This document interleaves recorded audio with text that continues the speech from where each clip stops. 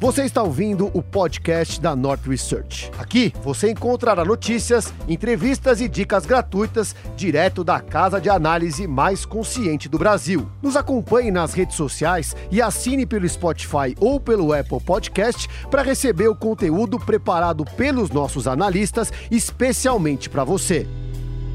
Olá! Tudo bom, pessoal? Quer dizer... Oi! Não diga olá, diga oi. Hoje eu já comecei errado, entendeu? Hoje o assunto é oi! A ação que não para de subir. Todo mundo quer saber, né? Pessoal, muito boa tarde para vocês, tá? Bem-vindos à nossa live. Hoje a gente está aqui com o Ricardo Schweitzer e Matheus Amaral para falar de oi. Tudo bom, pessoal? Tudo bem, Marília, com você? Também, tudo ótimo. Pessoal, antes da gente começar, eu queria lembrar vocês de curtir o vídeo, compartilhar com os amigos interessados em oi, tá? Clica aí no compartilhar embaixo do seu videozinho, que ajuda muito a gente. E lembrando que eu tô aqui olhando as perguntas de vocês, todas as dúvidas que vocês têm a respeito de oi, e vou perguntar para esses queridos aqui, que eles estão aqui para falar, para tirar todas as perguntas de vocês, tá certo? Então, vocês podem ir escrevendo que eu tô aqui olhando, tá bom? Boa tarde a todos. Esse chat tá animado hoje. Muito boa tarde a todos. Muito obrigado a todos que decidiram se juntar a nós nessa tarde de 30 de julho de 2020 para falar da ação mais polêmica e mais controversa da Bolsa Brasileira. E eu já fiquei pensando aqui com meus botões, Marília, se o pessoal resolver compartilhar isso aí com todo mundo que se interessa por oi, a gente vai quebrar a internet. Uhul! É mesmo, né? Oi é aquela ação que muita gente se interessa, porque eles pensavam... Sabe aquele pozinho que todo mundo gosta? O pessoal adora um pozinho, né? Que história é essa? Não. A Nord é uma empresa saudável. Não é essa, não. Aqui, todo mundo gosta de comprar uma ação baratinha, né? Aquele pozinho que de repente vira... Eu, esses dias, cheguei à conclusão definitiva. A Oi, ela é basicamente a Geni da Bolsa. Todo mundo odeia a Oi, mas ao mesmo tempo todo mundo ama a Oi e ama odiar e odeia amar a Oi. Basicamente o segredo. Basicamente a Oi é aquela tese que dá dor de cabeça desde sempre, é uma incomodação sem fim, é um negócio que pela sua própria natureza você deve ter em uma quantidade que não vai mudar a sua vida, ter na carteira. Se tudo der certo, vai trazer um adicional de retorno legal para sua carteira. Mas, se der errado, não vai ser só ruína. Só que, assim, demanda um tempo e uma energia, e são tantas reviravoltas. Assim, acompanhar Oi é muito melhor do que acompanhar, sei lá, a maior parte das séries e dos reality shows e tudo mais que rodam atualmente. Acho que principalmente nesse ano de produções fracas por conta da pandemia, acompanhar as novidades de Oi é muito mais divertido do que, sei lá, eu ficar no Netflix, por exemplo. É mesmo. Tem muitas perguntas legais aqui que eu já estou recebendo e já estou anotando. Mas antes, Ricardo, eu queria que você falasse um pouco do que te chamou a atenção na Oi em 2019, a primeira vez que você recomendou a ação no Nordic Value. Bom, a história é basicamente a seguinte, tá? A Oi, ela está em recuperação judicial, eu acredito que desde meados de 2016, 2017. Se eu estiver falando bobagem, o Matheus me corrige. E ela era, então, a maior recuperação judicial da história brasileira. Ela foi eventualmente destronada pela Odebrecht, desse posto tão maravilhoso. E quando a gente olha mais para trás, né, a própria história da companhia, as circunstâncias nas quais a Oi surgiu enquanto fusão de Telemar, de Brasil Telecom, todas as questões acionárias que ocorreram ali dentro relacionadas a Portugal Telecom. Eu já falei isso em outras ocasiões, mas eu vou repetir. O caso da Oi, a história da Oi, está esperando por um jornalista talentoso que queira escrever um livro sobre uma das histórias mais controversas do empresariado brasileiro. Porque, assim, a história de Oi é digna de novela. É um negócio absolutamente impressionante. Mas, enfim, Aconteceu um monte de coisa errada dentro da empresa, ocorreram uma série de equívocos do ponto de vista estratégico dentro da companhia, em um setor que passou e passa por um processo de transformação muito intensos, em função dos quais quem não se mantém atualizado fica para trás, perde espaço, fica obsoleto, e foi basicamente isso que aconteceu com a empresa.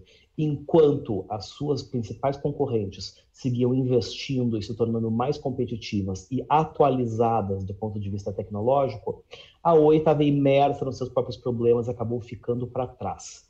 O que acabou acontecendo, chegou um certo momento em que os principais serviços da empresa, que diziam respeito basicamente à voz, baseado na tecnologia ainda de cobre, a tecnologia antiga, e dados sobre cobre, começaram a cair em obsolescência e o faturamento da empresa começou a cair vertiginosamente.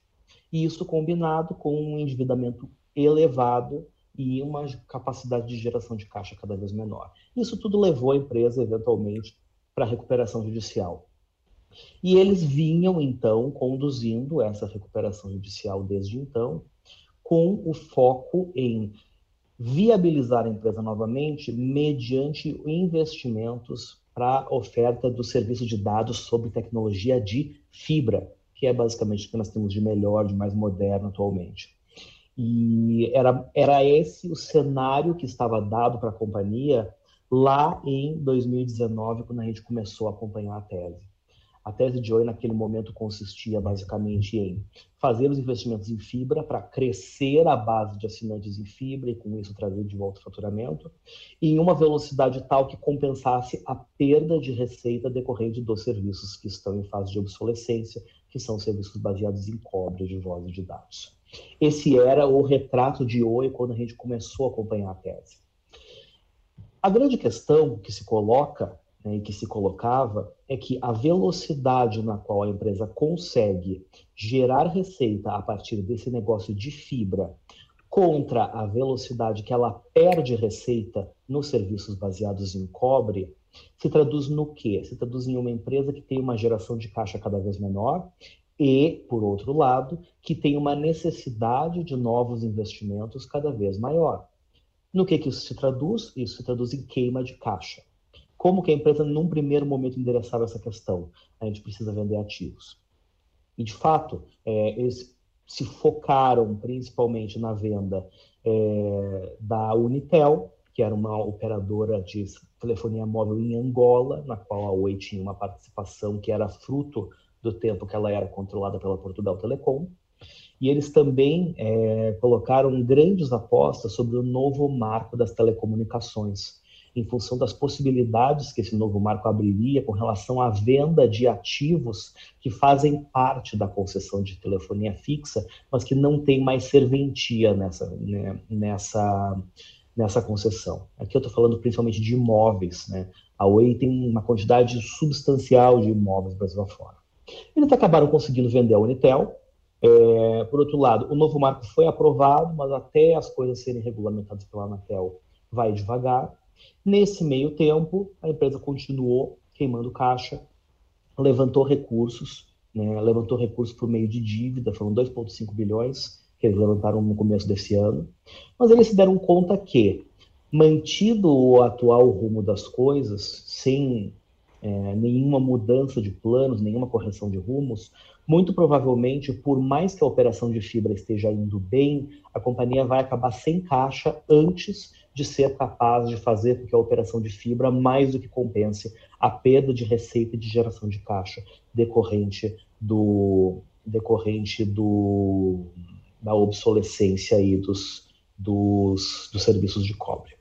Essa basicamente é a situação na qual a empresa se encontra, e essa é a situação que fez com que eles viessem a apresentar, junto com seus resultados do primeiro trimestre, uma proposta de mudança no seu plano de recuperação judicial, que basicamente é o que eles estão hoje tentando aprovar com os credores. Conta aí, Matheus, um pouquinho os principais pontos que eles podem ser agregados, ativos, e aí a gente continua a conversa. Boa tarde, pessoal. O plano ele se deu basicamente em dividir a Oi. A Oi ela pretende chamar Grupo Oi, e ela vai dividir as suas unidades ali, chamadas UPIs, aí ela dividiu a unidade móvel, que é a unidade que é o segmento da Oi, que cuida de toda a operação de telefonia móvel, pré-pago, plano pós-pago, etc. Dividiu também entre unidade móvel, UPI de unidade de torres, a unidade de data centers, e uma nova firma saiu, chamada InfraCo, que é a firma que vai cuidar da parte de infraestrutura, que cuida de toda a parte de cabeamento de infraestrutura de rede, principalmente voltada para fibra. Nessa divisão que a Oi fez, ela colocou essas 3 unidades à venda, as unidades que não são o core hoje, que não é o objetivo da companhia hoje, que são, primeiro, ela colocou à venda ali nesse plano de aditamento, se ele for aprovado pelos credores, isso é uma parte importante, que vai acontecer agora em agosto, essa assembleia com os credores. Então, eles colocaram ali como proposta a venda da unidade de torres, a venda de data centers e a venda da unidade móvel, que era uma coisa que o mercado esperava lá desde o início do primeiro plano, mas que a Oi nunca declarou essa venda aí em aberto. Eles nunca disseram com todas as letras, né? Mas eles sempre vinham com aquela conversa sabonete de que estamos abertos a oportunidades de geração de valor para acionista a partir da Oi Móvel. Eles queriam vender. No próprio plano de recuperação judicial, no início tinha lá a possibilidade de M&A no setor e tal, para que a gente possa seguir com o plano e tal, mas nunca era nada declarado e estruturado da forma que está. E aí eles colocaram lá valores mínimos, torres eles vão vender por no mínimo 1 bilhão, já conseguiram propostas para isso, já tem propostas vinculantes, data centers também, acho que cerca de 320 milhões, se eu não estiver enganado. 325, só isso. E a Oi Móvel, que eles colocaram um valor mínimo de 15 bilhões para venda. Isso caso os credores aceitem o aditamento do plano de recuperação judicial. E aí, o que seria de uma nova Oi seria um grupo controlador, que seria chamado de Grupo Oi, que ele vai controlar 2 ativos, 2 empresas, na verdade. A primeira empresa vai ser 100% da Oi, que vai ser a chamada ClientCo, que é uma empresa totalmente baseada em poucos ativos no seu balanço, totalmente baseado em vendas. Eles vão ali ser provedores de vendas de serviços de fibra, marketing e atendimento a clientes. ClientCo vai ser praticamente serviço de vendas ali, de intermediação do serviço. Ela fica também com o que sobrou da operação de cobre, né? Voz dados cobre. Porque são ativos que dependem muito da PLC 79 para serem vendidos. São ativos de concessão ainda. E é um ponto que inclusive, prejudicou um pouco o plano no início, porque além dos investimentos que a Oi precisa fazer em fibra, que são altos, são os principais investimentos das companhias de telecomunicação hoje, eles têm que manter investimentos em concessão, que também pesam um pouco da parcela que vai para investimentos da companhia, pesa nesses ativos de concessão. Eu não lembro mais as cifras, de repente você lembra, Matheus. Mas eles gastam algumas dezenas de milhões de reais em manutenção de orelhão, sendo que o faturamento decorrente de orelhão era, sei lá, 40, 50 mil reais por ano atualmente. Eu não lembro exatamente, mas assim, você vê o projeto de orelhão, é fluxo de caixa negativo, prejuízo total. E quando você tira isso ali, a PLC dá essa oportunidade de parar de investir em algo que não está dando retorno nenhum para a empresa, isso gera um benefício. Quando foi a última vez que você usou um orelhão, Marília? A última vez eu vi um meme de um cara tomando banho no orelhão. Pois é. Essa semana. Ele estava com calor. E provavelmente era um orelhão da Oi ainda por cima. Era um orelhão da Oi? Eu lembrei de você, Ricardo. Pois é. E os caras precisam, né? Isso vai mudar à medida que foi aprovado o novo MAP, que a Anatel tem a oportunidade de regulamentar essas questões, eles vão acabar desobrigados de fazer alguns investimentos em manutenção que não fazem mais sentido nenhum, né? Ninguém mais usa essa jossa, não tem mais porquê, entende? Mas essas coisas pesam bastante dentro do balanço da empresa. Então, essa mini Oi que vai surgir, né, que é a ClientCo, ela sai muito mais leve, mas ainda assim talvez seja o ativo de menor relevância no meio da brincadeira toda, né? Uhum. E aí, dentro desse grupo que vai se tornar a Oi, você tem ali que a ClientCo vai ser 100% do grupo Oi, E uma outra parte que é uma empresa coligada, quando a empresa não tem majoritariamente as ações daquela companhia, vai ser a Infraco, que é quem vai ficar com todo esse compromisso de investimento em fibra, de revender esses serviços de infraestrutura em fibra no país, vai ser a Infraco. E a Infraco, o detalhe é que a Oi, ela, como eu falei agora no início, ela vai ser uma empresa coligada. O grupo ele não vai ser majoritariamente dono da Infraco. E eles também colocaram parcela dessa empresa, dessa nova empresa, à venda. Então, todas essas UPIs, elas estão à venda. E a Oi, no final, vai contar mais, assim, com uma... Ela vai ser mais um provedor de serviço do que a detentora da maior parte daqueles ativos. E a Infraco, ela vai atuar de maneira independente no mercado. Se ela quiser vender os serviços para outras empresas que querem fornecer fibra também no país, ela também vai poder fornecer, ela vai ser uma companhia independente, por isso a Oi não é majoritariamente dona, não quer ser majoritariamente dona do negócio, e com essa estrutura a Oi, ela tira do seu compromisso ali de balanço uma parcela relevante dos investimentos, que é o que vem onerando, que vem queimando caixa pra caramba da companhia. Então ela vai tirar ali a dívida com esse aditamento. Vão sair as dívidas do balanço, assim que venderem os ativos, eles querem fazer o plano com os credores e pagar essa dívida, que continua substancialmente a dívida. Substancialmente, e depois com a venda da maioria das ações da Infraco, eles querem se livrar também da maior parte dos investimentos em fibra, que são pesados e não oneram porque é um investimento, né, mas são investimentos que queimam bastante caixa. Então, e isso demora para retornar. Aqui, a Infraco não reduz o lucro da Oi de hoje pela metade? Na verdade, não. O que vai acontecer ali o negócio da Infraco, na verdade, essa separação que a Oi está se propondo, ela é uma coisa que vem acontecendo em outros lugares do mundo, tá? Você basicamente tem as empresas de telecomunicação que segregam seus ativos de infraestrutura de telecom, né, que passam a ser provedores neutros, né, neutro no sentido assim, de que pode prestar serviço para todas as empresas de telefonia, como um negócio separado, e as empresas de telefonia cuidam só da ponta final, né, da ligação com o cliente. Porque esse é um ativo que ele é grande, ele é um ativo caro, ele é um ativo estrategicamente muito valioso.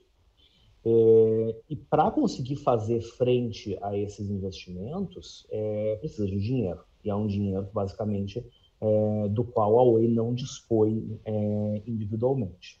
A grande questão que tem que ser colocada ali a partir do momento em que a Oi for dona de somente 50% da Infraco, ela vai fazer jus a 50% do lucro da Infraco.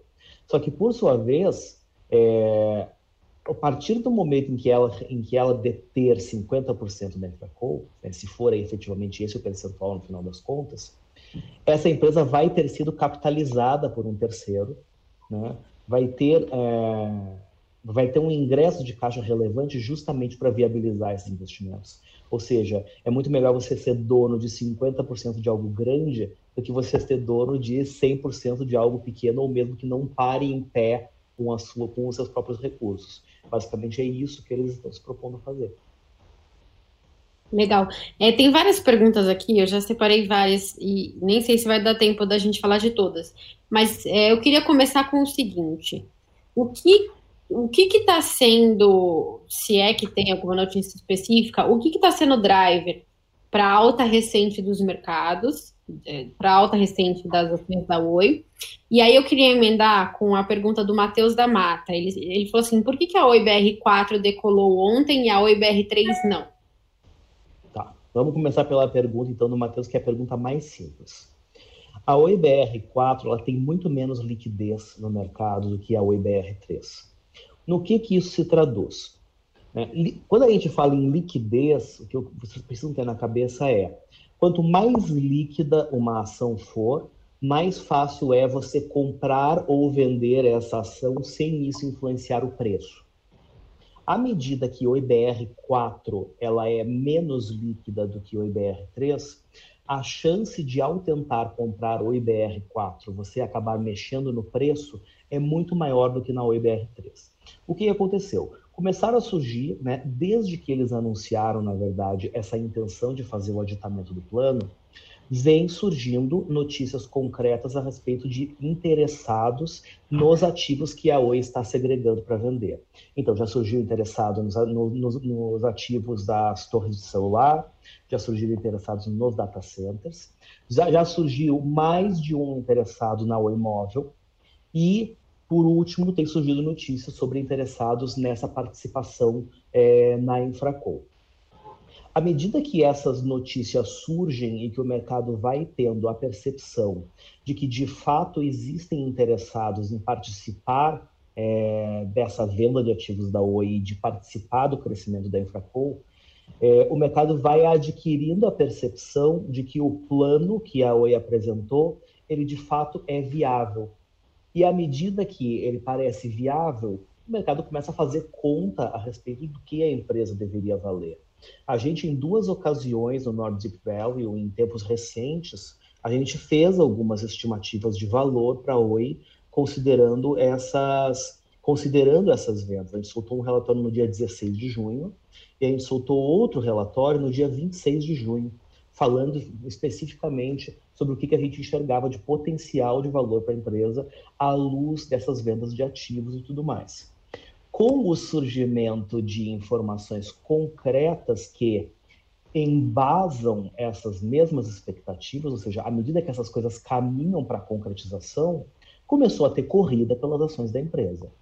Como o IBR4 é muito menos líquida do que o IBR3, a corrida na direção das duas faz com que o preço de OIBR4 acabe subindo mais do que o preço de OIBR3. Isso é uma oportunidade ou isso é um risco? Na minha opinião, isso é um risco. Eu não enxergo razão fundamental para o IBR4 valer mais do que o IBR3. Se isso está acontecendo no curto prazo, no meu entendimento, isso decorre fundamentalmente de uma questão de fluxo. Ou, colocando de outra maneira, é porque realmente não tem mais. Ontem eu já estava vendo assim, aviso de corretora de que não tem o IBR4 para alugar. Porque, na verdade, isso aí é uma oportunidade de arbitragem. Né? Na verdade, a oportunidade que existe ali, tendo em vista essa distorção de preço, é você ficar long em OIBR3 e short em OIBR4. Coisa que não recomendo de qualquer maneira, porque eu acho que o operacional pode ser muito complicado para uma parcela relevante do público que está nos assistindo. Mas não tem razão fundamental para o IBR4 subir mais do que o IBR3, e isso é algo que deve ser visto com muita atenção. Legal. Obrigada pelos esclarecimentos. Tem muita gente mandando comentários, os comentários estão muito legais, e tem inclusive muita gente agradecendo você, viu, Ricardo, pela tese no Deep Value, falando que pegaram e tal, essa alta, e agradecendo bastante. Eu queria aproveitar para perguntar para vocês no chat, quem que tem a ação da Oi e quem não tem, para eu ter uma noção de como é que tá aí o nosso chat. Todo mundo tem, tá? A torcida do Flamengo inteira tem ação da Oi. Eu quero agradecer aos comentários do pessoal que pegou no North Deep Valley. Eu queria aproveitar, na verdade, para fazer um comentário que eu acho que é bem pertinente.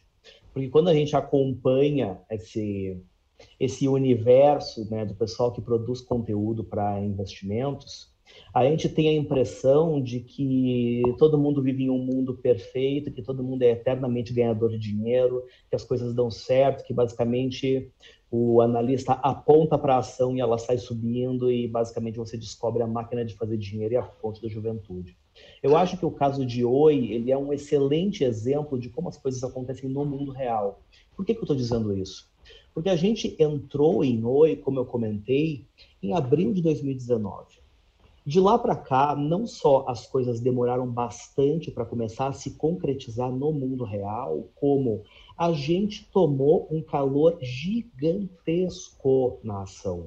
Em certos momentos no North Deep Valley, essa posição que a gente montou em Oi, ela chegou a ter perda da ordem de, sei lá eu, 60%, 70%. E só que, por outro lado, nós nunca deixamos de acreditar na tese. Sempre entendemos que, dado o potencial da empresa numa realidade de reestruturação, as ações deveriam valer mais do que aquilo que valiam quando nós indicamos. Se ao longo do caminho caiu 60%, 70% em relação ao nosso preço de entrada, mas a tese permaneceu inalterada, não tinha por que fazer qualquer coisa. E a gente passou muito tempo, mas realmente muito tempo, com essa posição no negativo, mas nunca deixando de acreditar na tese, nunca deixando de tê-la como uma indicação relevante com um peso significativo dentro da carteira do Nordic Value. E eu acho que para muita gente isso, inclusive, é um aprendizado muito importante, de que no mercado as coisas não são fáceis, de que no mercado as coisas nem sempre são rápidas, as coisas não são instantâneas e, principalmente, se a única referência que você tiver a respeito de uma empresa for o preço em tela, você muito facilmente pode entrar em desespero na hora que o mercado andar contra você. É por isso que a gente sempre insiste na necessidade de você ter convicções, evidentemente convicções embasadas, senão é a mesma coisa que pura e simplesmente torcida, vira uma coisa emocional, vira uma coisa que não tem suporte no mundo real, mas ter convicções a respeito dos fundamentos das empresas que independem do preço em tela. Porque o preço tem hora que ele vai convergir porque você acredita, mas tem hora que ele vai dar piruetas na sua frente. E a gente viveu isso de maneira muito marcante com o Oi no Nordic Value. Legal. Eu acho muito importante fazer essa ressalva, até porque o Ricardo ele é conhecido exatamente por isso, né? Além de pescar exatamente aquelas ações, ele tem vários cases de sucesso que vocês já conhecem, como Via Varejo, como Forja Taurus. Além Saudosa Taurus. Exatamente. Além dele Sabe que eu dei risada esses tempos. Esses tempos veio alguém no Twitter me sugerir que eu fosse estudar Taurus Armas, porque eles haviam reestruturado a empresa em relação aos tempos da antiga Forja Taurus. Eu pensando, meu amigo, quem contou isso aí lá atrás fui eu que contei isso pro mercado. Eu vou combinar o seguinte com as pessoas que estão assistindo a gente. Se der 1000 likes, você fala para onde você acha que vai o preço da Oi.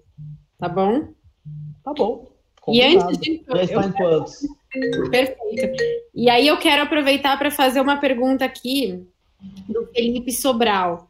Ele perguntou assim, com essas ofertas, com esse valor que está se desenhando dessas ofertas que estão chegando por pedaços da empresa, você acha que o risco de falência ficou para trás? Bom, em primeiro lugar, Sobral é assinante, frequente participante das monitorias do Nord Dividendos, então muito obrigado por nos acompanhar aqui. Um abraço para você, Sobral. Eu acho que sim, o risco de falência ele diminui substancialmente, só que eu quero destacar algo que eu já venho destacando sistematicamente. A Oi está recebendo ofertas por esses ativos. Porém, a realização de todos esses negócios depende, antes de mais nada, que os credores da Oi concordem com essas modificações ao plano de recuperação judicial, que contemplam, dentre outras coisas, a segregação e venda desses ativos. E eles podem, eventualmente, não acho que devam, tá? Mas eles podem, eventualmente, dizer que não. Eles podem dizer, não, acho que você não deve fatiar a empresa dessa maneira, inclusive porque esse mesmo plano de aditamento aí, a recuperação judicial, ele envolve, dentre outras coisas, uma imposição de um desconto substancial em relação ao valor dos créditos que esses bancos detêm contra a Oi, e assim, eles estão esperneando, tá? Na minha visão, esse esperneio é, na verdade, uma tentativa de negociar condições melhores. Condições melhores podem ser ou um deságio menor, ou um recebimento mais rápido, ou as duas coisas. Mas as pessoas precisam ter em mente que as coisas precisam passar pela anuência dos credores, ou, no limite, se for a revelia dos credores, pelo menos pela anuência do juízo que é responsável pela recuperação judicial da Oi. Então, respondendo objetivamente a pergunta do Felipe, eu acho que se todo esse plano for concretizado, o risco de falência da Oi diminui substancialmente. Só que tem uma pedra no meio do caminho tem uma pedra, e essa pedra se chama credor. Interessante. Quando que é a AGC, Matheus? É agora comecinho de agosto, né? É em agosto, eles não deram a data específica, mas é agora em agosto. Esse é o evento mais importante da Oi, provavelmente esse ano. Isso é muito mais importante para a Oi do que oferta pelo imóvel, do que oferta pela Infraco, do que oferta pelas torres. Todas essas coisas que estão acontecendo, obviamente, elas dão uma sinalização muito boa e que, inclusive, na minha visão, deveriam influenciar até mesmo a visão do credor. Porque, basicamente, os compradores estão sinalizando para o credor, olha, isso aqui que a empresa está querendo fazer, nós achamos que é viável, nós queremos fazer. E, consequentemente, a gente vai dar o cheque e a empresa vai ter condições de reduzir aí as dívidas com você. Mas o credor tem que aprovar. Basicamente, a gente tem aí o quadro de credores da Oi é uma coisa gigantesca. Tá? Como eu comentei, só não é maior a recuperação judicial da Oi do que a recuperação judicial da Odebrecht. Mas ainda assim tem uma concentração substancial de créditos que estão na mão, acho que de 4 bancos, que são basicamente os maiores que tem aí. E além disso, também tem uma dívida que eles pretendem reaver com a Anatel também. Então, tem vários processos que a Oi precisa fazer para que tudo ocorra como planejado. Então, existe o risco de execução que é grande. É grande. O risco de execução é bem grande. Primeiro precisa ser aprovado pelos credores, depois você precisa vender os ativos. O ativo mais importante, que é o imóvel, se você vender para as 3 operadoras que entraram ali em conjunto, vai ter que passar por um crivo da Anatel, vai ter o CAD, que vai distribuir da maneira devida, que tem que ser distribuído. Então, é um processo, e enquanto acontece esse processo, que não é de um dia para o outro, a Oi está lá precisando vender, está lá precisando gerar resultado, está precisando usar o caixa para continuar com os investimentos. Então, é um processo, nada é do dia. É uma coisa assim, sei lá, a Oi são gêmeos siameses na UTI respirando por aparelhos que precisam ser separados. É uma coisa complicada, gente. É uma coisa realmente complicada. Tem uma oportunidade legal ali dentro? Tem uma oportunidade. Era muito mais oportunidade quando estava 50 centavos do que a 1,90, sem sombra de dúvidas. Tem potencial adicional caso as coisas deem certo? Tem potencial sim. Mas não pensem que é uma coisa fácil, não pensem que é uma coisa rápida e muito menos pensem que é uma coisa instantânea. É um negócio de alto risco que pode sim trazer bons frutos, que pode representar uma parcela pequena da sua carteira. Eu brinco que é o dinheiro da cachaça que você põe na Oi. Eventualmente, enfim, se as coisas derem certo, ao invés de cachaça, você vai poder comprar um uísque bacana, um vinho caro, alguma coisa assim. Não é um negócio para você ficar rico. Ninguém vai ficar rico com Oi, entendeu? Tenham em mente isso. Ricardo, só faltam 50 likes. Então, enquanto não bate os 1000 likes, eu vou fazer outra pergunta para você. A pergunta do Cid Petro. Olá, Marília. Essa assembleia com os credores é apenas para os credores que não receberam ação, correto? Ou seja, mesmo que tudo ok na AGC, não diminuirá a quantidade de ações no mercado? Repete a pergunta, por favor, que eu não... também confuso, eu escrevi rápido. Quer saber se... eu acho que eu acho que eu entendi. Os credores que receberam ações da companhia.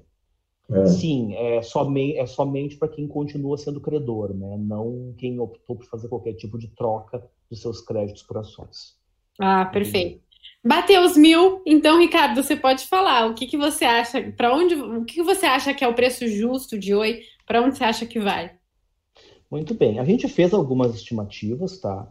Esse preço ele não está fechado, porque existem pelo menos 2 grandes dificuldades ali, tá? A dificuldade número 1 é o valor da Client Co, ou seja, da mini Oi que vai sobrar. A gente fez algumas estimativas e entendemos que o EV disso aí deveria ser alguma coisa da ordem de 7,5 bi. A segunda dificuldade é que o modelo de financiamento que eles querem fazer para a Infraco, a gente não vai conseguir saber antecipadamente qual vai ser a participação final na empresa, porque basicamente o que é? Eles querem vender uma participação na empresa para alguém que, além de comprar, se comprometa, caso a empresa precise, a aportar mais valores ali dentro e, consequentemente, ir aumentando sua participação. Mas a gente chegou a uma estimativa de que Infraco, especificamente, deveria valer alguma coisa da ordem de uns 25 bi. A questão é qual vai ser a participação final da Oi desses 25 bi. Eu fiz algumas contas considerando que essa participação poderia ser entre mais ou menos 6 bi e 12, 13 bi. Essas duas questões, elas influenciam de maneira substancial a nossa estimativa para a Oi. E a isso se soma mais uma coisa que é a que preços efetivamente vão ser vendidos os outros ativos, principalmente a Oi Móvel. Eu parti da premissa de que a Oi Móvel vale o mínimo que eles sinalizaram no plano, que é 15 bi. Só que se porventura ela for vendida a mais do que isso, que é um cenário que parece estar caminhando para se concretizar, consequentemente isso traz impacto no valuation também. Feitas todas essas considerações, a gente fez um caso pessimista e a gente fez um caso neutro. O caso otimista, ele merece revisão porque vai depender dos valores de venda dos ativos. No caso pessimista, a Oi vale aproximadamente R$ 2,00 por ação e no caso neutro, ela vale pelo menos 3. No caso otimista, ela vale mais do que R$ 3,00 e esse caso depende do valor pelos quais forem vendidas as torres, os data centers e principalmente a Oi Móvel. Legal. Mas hoje a nossa base é um valor líquido por ativo de R$ 3,10. É com isso que a gente está trabalhando atualmente. Esse foi o relatório que você falou que você fez no Deep Value há um tempo atrás, é isso? Esse é o relatório do Deep Value número 34, para quem é assinante. Número 20, do dia 26 de junho, essa estimativa. Muito legal.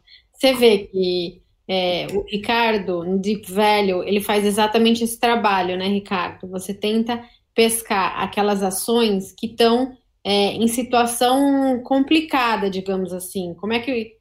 Explica um pouco do Deep Value, como é que funciona o relatório? Bom, em linhas bastante gerais, o que a gente busca para o Nord Deep Value são empresas que estejam no que a gente chama de situação especial, tá? Special situations. Quais são os casos típicos de situação especial? Em primeiro lugar, são as empresas que estão passando por algum tipo de processo de reestruturação, os chamados turnarounds. O segundo caso são empresas que são parte, seja comprada ou compradora, né, parte ativa ou passiva, em movimentos de fusão e aquisição, né, os famosos M&As. E a gente ainda tem alguns casos mais relacionados a ativismo e governança, por exemplo, empresas que vão ter alguma mudança significativa na condução dos seus negócios por conta de uma mudança na sua base acionária. Esses são os casos típicos que a gente olha dentro do Nord Deep Value. Se restringem a esses, não. Eventualmente existem algumas situações que a gente pode se aproveitar de momentos extremos de mercado para montar posições em empresas que nós entendamos que estejam momentaneamente afetadas por alguma questão conjuntural, mas que tenham um valor superior àquilo ali. Vou dar 2 exemplos. Tá? Um exemplo a gente já falou em outras ocasiões, então posso falar nele com tranquilidade.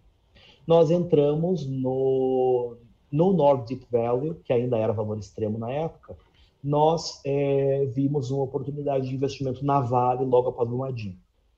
Porque entendíamos que, para além de todas as questões relacionadas aos lamentáveis impactos de Brumadinho, nós entendíamos que o mercado precificava que o impacto de Brumadinho, do ponto de vista econômico para a Vale, seria muito maior do que nós acreditávamos que ele seria.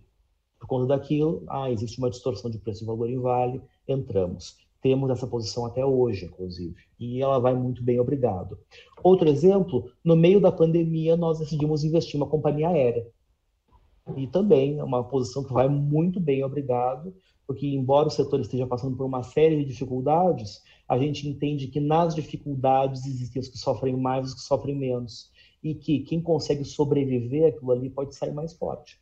Então, a gente também buscou oportunidades. Quando teve o choque de petróleo, por exemplo, a gente buscou oportunidade em empresas de petróleo, porque entendíamos, essa briga que está acontecendo aí de OPEP com os Estados Unidos e tudo mais, isso não vai perdurar no longo prazo, e o mercado está precificando que as ações das empresas de petróleo vão ficar deprimidas para sempre.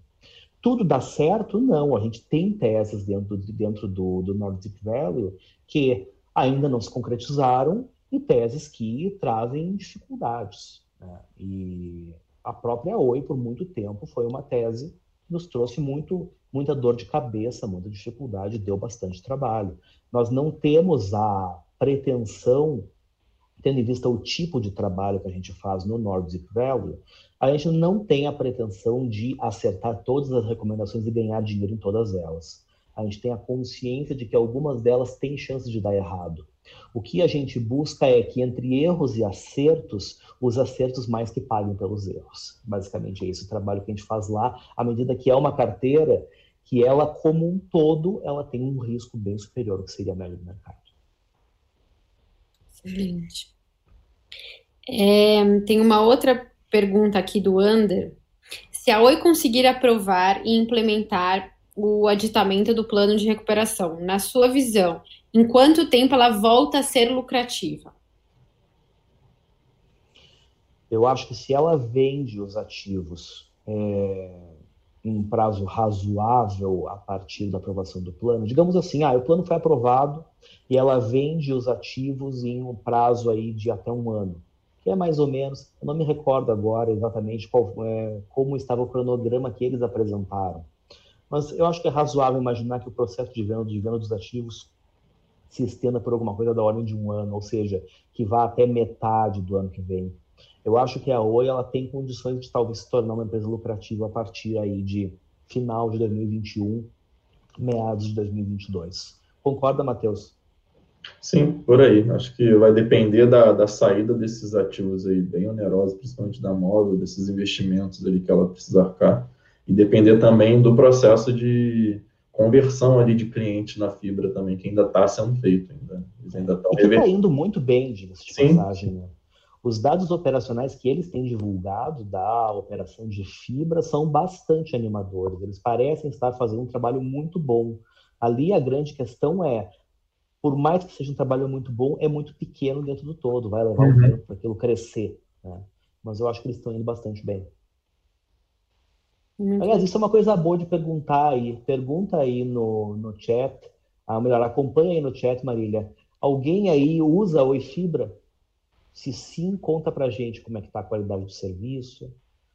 Porque a gente aqui em São Paulo não tem, então eu nem posso colocar a pele em jogo assinando Oi Fibra eu mesmo, porque não tem aqui. Você me lembrou, esse ponto é um ponto até importante para o futuro da própria Infraco.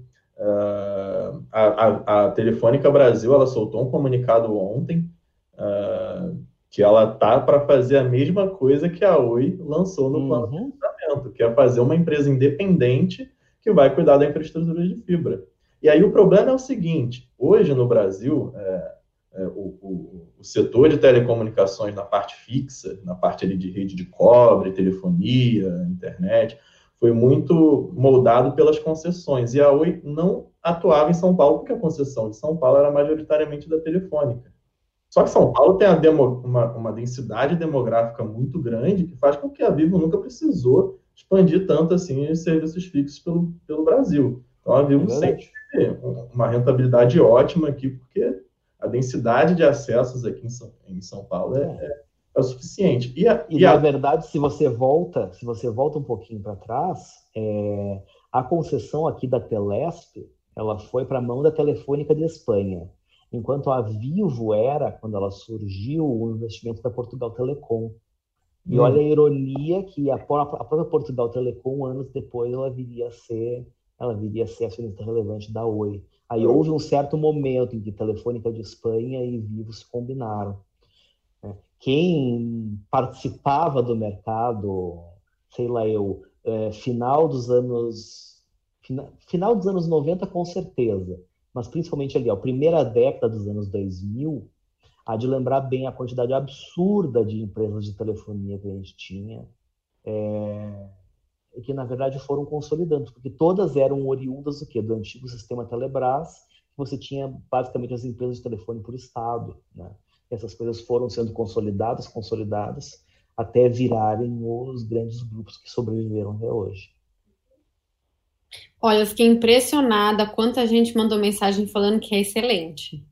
Olha só. Isso aqui tá Sabe por que é excelente? Porque a infraestrutura que eles têm de fibra Brasil afora é realmente uma monstruosidade, porque isso é o fruto da combinação das infraestruturas de uma série de empresas, começaram estatais, foram sendo integradas com o tempo e viraram uma empresa grande. Obviamente, eles realizaram muitos investimentos depois disso, mas assim, o legado que existe de infraestrutura ali é muito grande. E um ponto que a gente talvez não fique muito claro quando a gente fala de Infraco, o que é que o raio da Infraco vai fazer e por que isso é interessante. A Infraco ela serve basicamente para interligar os sistemas de telefonia do Brasil afora. É mais ou menos assim, mal comparando, é como se fosse uma empresa de transmissão de energia elétrica, né, que põe aqueles linhões lá nas estradas, que na verdade interligam as geradoras, as distribuidoras, etc.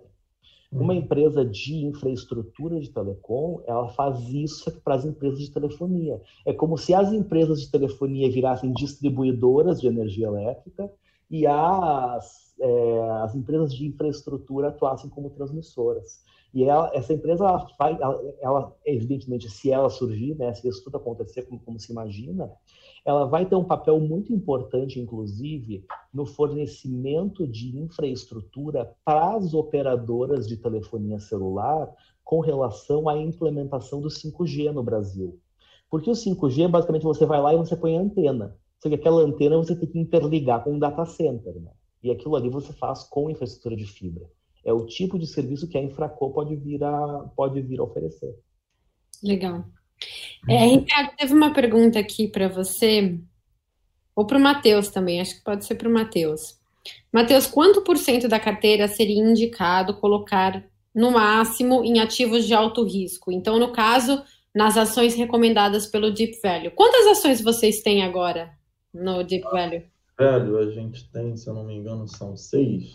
Eu acho que são 6 ou 7 ações. Eu até vou abrir aqui para conferir. São 7 ações. São 7 ações. Quanto vocês recomendam em cada uma ou em todas? Sim, primeiro a gente precisa separar o tipo de estratégia aqui que o Nord Deep Value ele se propõe.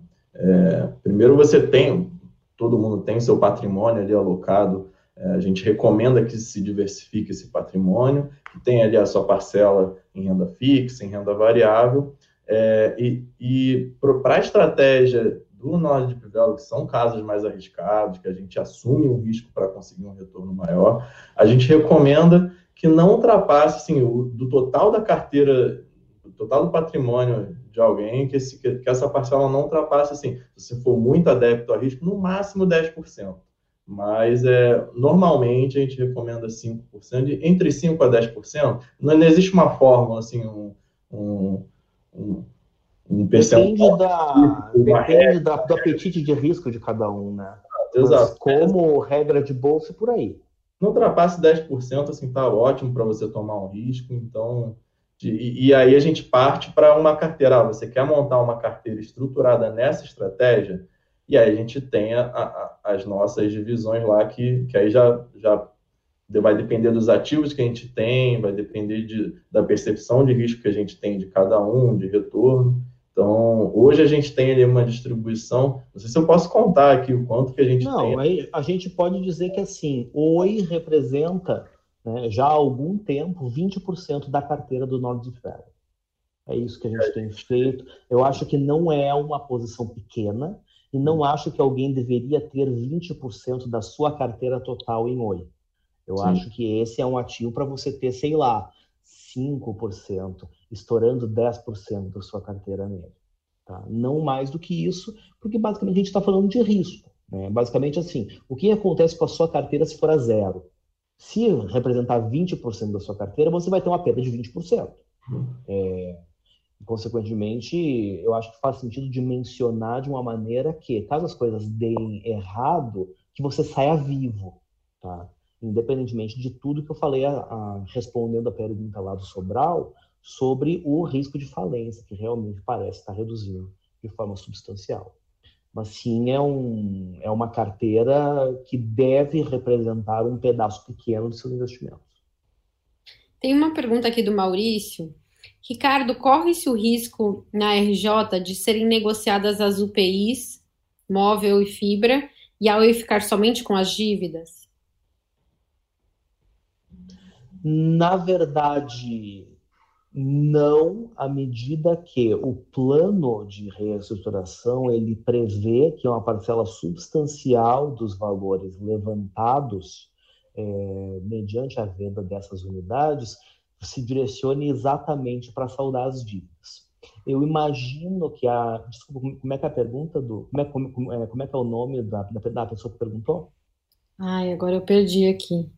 Maurício, acho.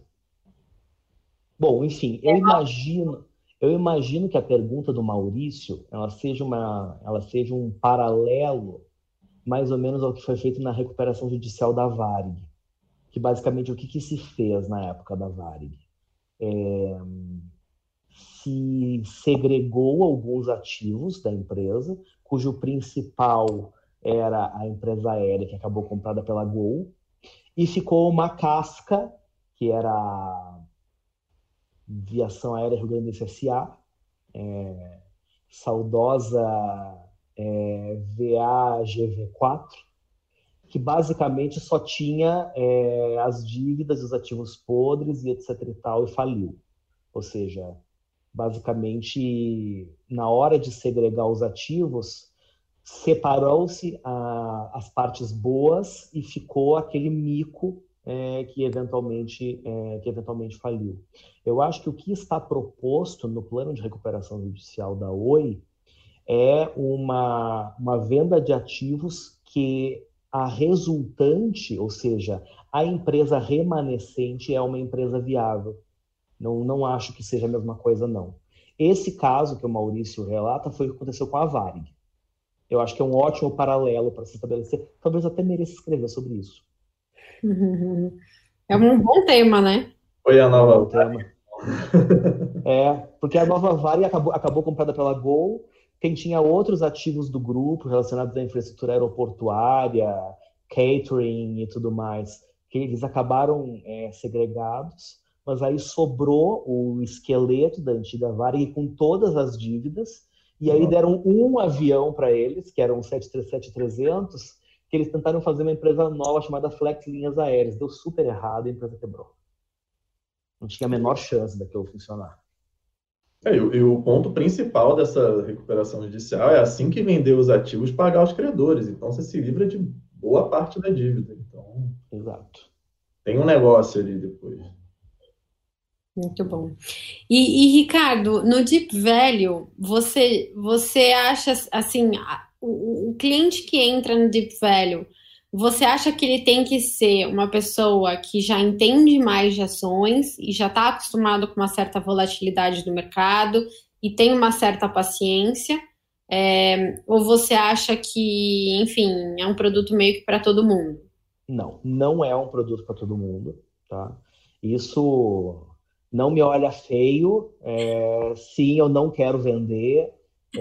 Não acho que é para todo mundo. Não, mas é legal porque o Ricardo é a pessoa mais honesta que eu conheço. Então não é para todo mundo. Não é para todo mundo. Gostamos de vender assinaturas, sem sombra de dúvidas, mas temos que ser conscientes de que o perfil de risco do que existe ali faz com que não seja um produto para todo mundo.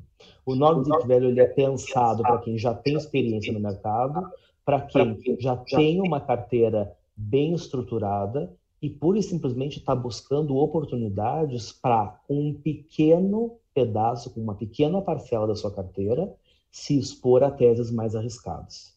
Eu digo assim, primeiro tenha uma carteira bem estruturada, primeiro fique calejado do mercado, depois pense nesse tipo de oportunidade. Até mesmo por uma questão de tamanho de patrimônio para justificar você fazer uma assinatura como a do Deep Value, que não custa barato, e aquilo ali fazer sentido para ser feito com uma parcela pequena do seu patrimônio, envolve você ter um patrimônio relevante investido em ações. E a gente faz isso de propósito, tá?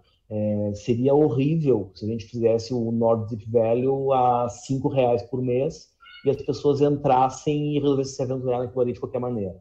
Tá?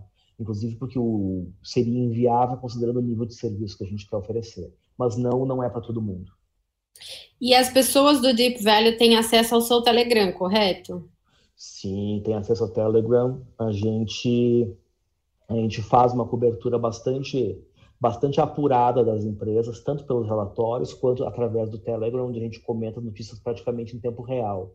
Eu acho que o exemplo maior do Telegram, do North Deep Valley, foi no dia 1º de janeiro desse ano, porque saíram notícias com relação à venda da Unitel pela Oi, se eu bem me recordo, na noite do dia 31. E eu estava lá no dia 1º de janeiro, de ressaca, às 8 horas da manhã, mandando informações. A gente é pago para isso, né? Fazer o quê? E para tirar dúvidas também, né? Claro.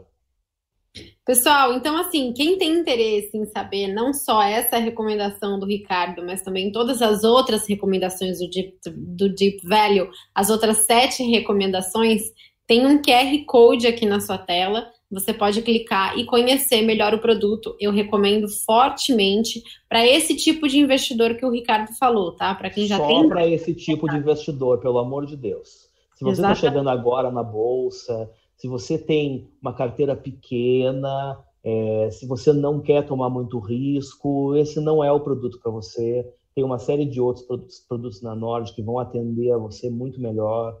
Eu mesmo sou responsável também pelo Nord Dividendos, que tem um perfil super diferente, a carteira está indo super bem.